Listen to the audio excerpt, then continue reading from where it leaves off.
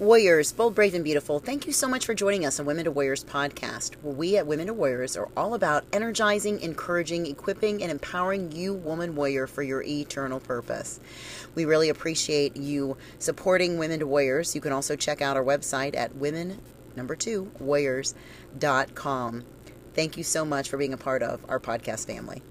Stay fierce.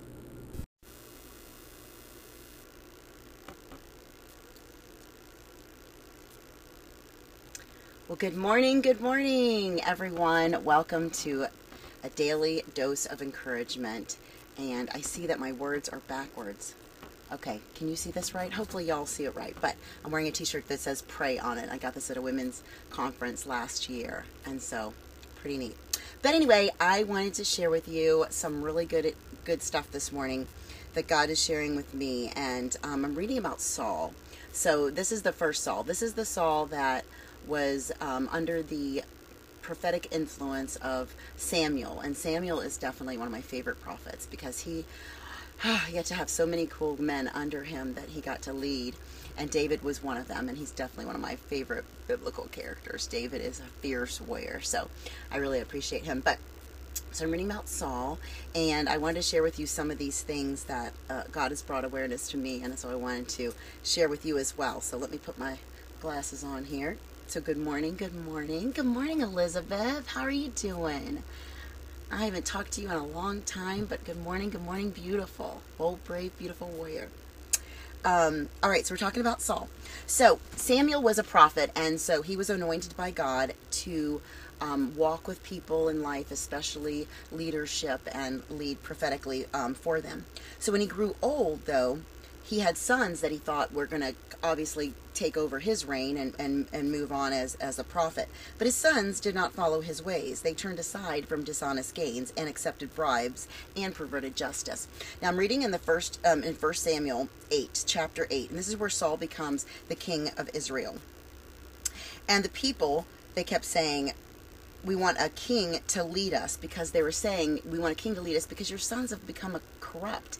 And as a prophet, and as even a parent, I'm thinking of this, like if your children are estranged from you, or you raise them up in godly ways, but now they're adults, and guess what? They have free will. They're going to go on and lead however they want to lead in life now. So we aren't responsible for that. What we can be responsible for is praying for our children, and what they do in their adult life is their free will, right? So we can't put that blame on ourselves. And so make sure that you remind yourself of that when you have grown children that are not following God.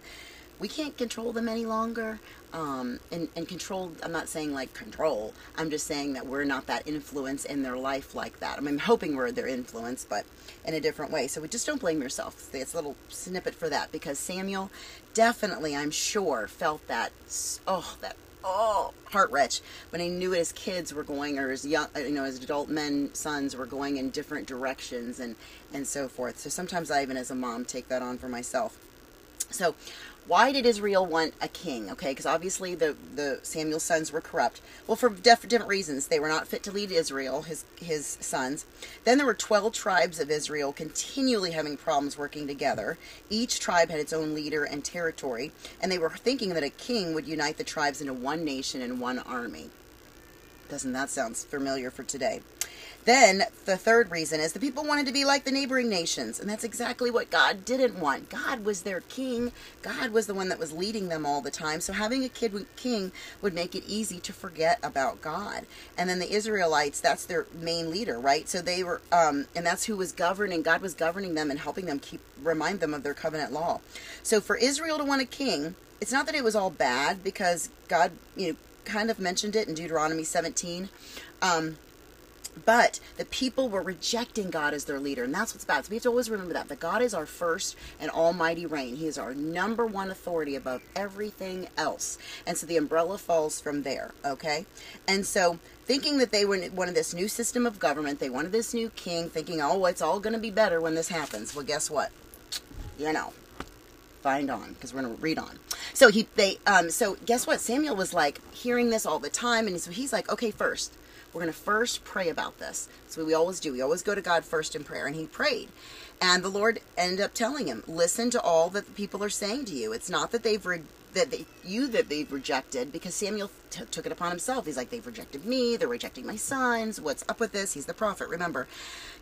God said, but they've rejected me as their king. And so this is really powerful. And so he reads this, he doesn't read it, but the Lord tells Samuel all the words that he wants him to repeat to the people. And this is what I'm going to read to you from. So Samuel told all the words of the Lord to the people who were asking for a king. He said, this is what the king who will reign over you will claim as his right. So he's saying, okay, if they want a king, this is the stipulations, this is what's going to happen, okay? They're going to give up their freedom, let me tell you. That's why I'm going to give you a nutshell of this. All right, so he said, this is what the king will do. He will reign over you and will claim as his rights. He will take your sons and make them serve for his chariots and horses, and they will run in front of his chariots. Some he will assign to be commanders of thousands and commanders of 50s, and others to plow his ground and reap his harvest, and still others to make weapons of war and equipment for his chariots. He will take your daughters to be perfumers and cooks and bakers. He will take the best of your fields and vineyards and olive groves and give them to his attendants. He will take 1/10 of your grains and your vintage and give it to his officials and attendants. Your male and female servants and the best of your cattle and donkeys he will take for his own use. He will take 1/10 of your flocks, and you yourselves will become his slaves. When that day comes, you will cry out for relief from the king you have chosen, but the Lord will not answer you in that day. And guess what? The people refused to listen to Samuel. They wanted a king, even though they heard what Samuel had said. Did they really even listen? I don't think they listened, because if I would have heard that, I was like, no, I don't want to be a slave to all of that. They didn't listen. They still wanted to have a king, no matter what. So the problems that they warned with Samuel were drafting young men into the army, making these young men run in front of the chariots. They're forcing slave labor. They're taking the best of their fields and vineyards. They're using their property for their own personal gain. And they're demanding 1/10 of their harvest and flocks. Wow. So they wanted to have this, they wanted a unified faith, not a unified, they didn't want a unified faith. They wanted a uniform rule instead of having this unified faith, which is what we really need to have. So when the Israelites did submit to God's leadership, guess what? They were thriving. They were doing amazingly. But when they didn't, they weren't doing so well, because they were like listening and doing things on their own, at their own control. It wasn't like God's control. And our obedience is like that too. It's very weak. And God is, when we ask God, we have to ask God to lead us through our families and our businesses and our personal lives. But when we don't, guess what? We're going to be living for the world's standards and values. And faith is in God's leadership. And that's why we have to make sure it's in every aspect of our life. And then Samuel, he carefully explained all these negative consequences of having a king. But those Israelites, they refused to listen again. Does this sound familiar? This is us, okay? We're always refusing to listen to the obedience God has for us. So any kind of decisions that you need to make, any important decisions in your life, I always believe we should weigh them. What's the pros and what's the cons, right? And weigh them carefully and consider them carefully and pray about them, number one, first, once you lay them out. Because we can be affected by our choices. And if we want something badly enough, sometimes we're really blinded by the potential consequences of what could happen. And so we just want to make sure that we would weigh everything, positives, negatives, and always weigh it upon God's word. What does he have for us? Because it's better that God leads it with us instead of us fixing the big mess later, right? So the Israelites' motive in asking for a king was to be like the nations around them. Do you want to be like everybody around you? Nah, you don't. You really don't.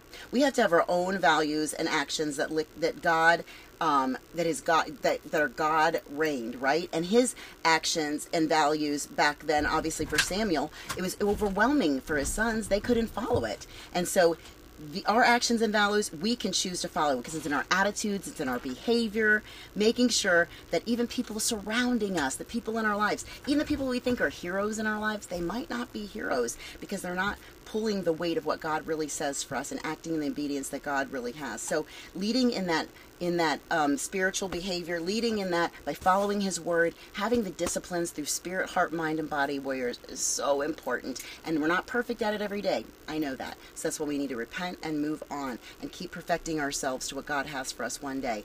As we live here on earth, why can't we live the same as if we're going to live in heaven? Be praising, be celebrating the Lord, being thankful and joyful for all he's done and given us. All right, warriors, well, if we want to live in Slatem, we can, but I don't want to live like this, so I'm choosing not to. And I just wanted to encourage you all to, as we read today through 1 Samuel chapter 8, read through it too. Don't just get it from me. Read through it and let's see how God can move you in this and through the Holy Spirit of His Word and what He's really telling you. All right, well, that's your daily encouragement today, warriors. Bold, brave, and beautiful. Thank you so much for joining me. I'm so thankful, and we're in a new camp spot this week. We're at a week in a different location. We're like in 70-degree weather, so it's a little chilly. We're going to go on a river ride today, and I'm super excited about that, on a canoe or a kayak with our dogs, and we're traveling up here for a week. I'm going to do some fitness camps as well as some good Bible studying here. Doug and I are going to do some couple studies while we're here up at this camp, so we're super excited about that. So keep us in prayer, ER, and I will keep you in prayer too. All right, stay fierce, bold, brave, and beautiful warriors.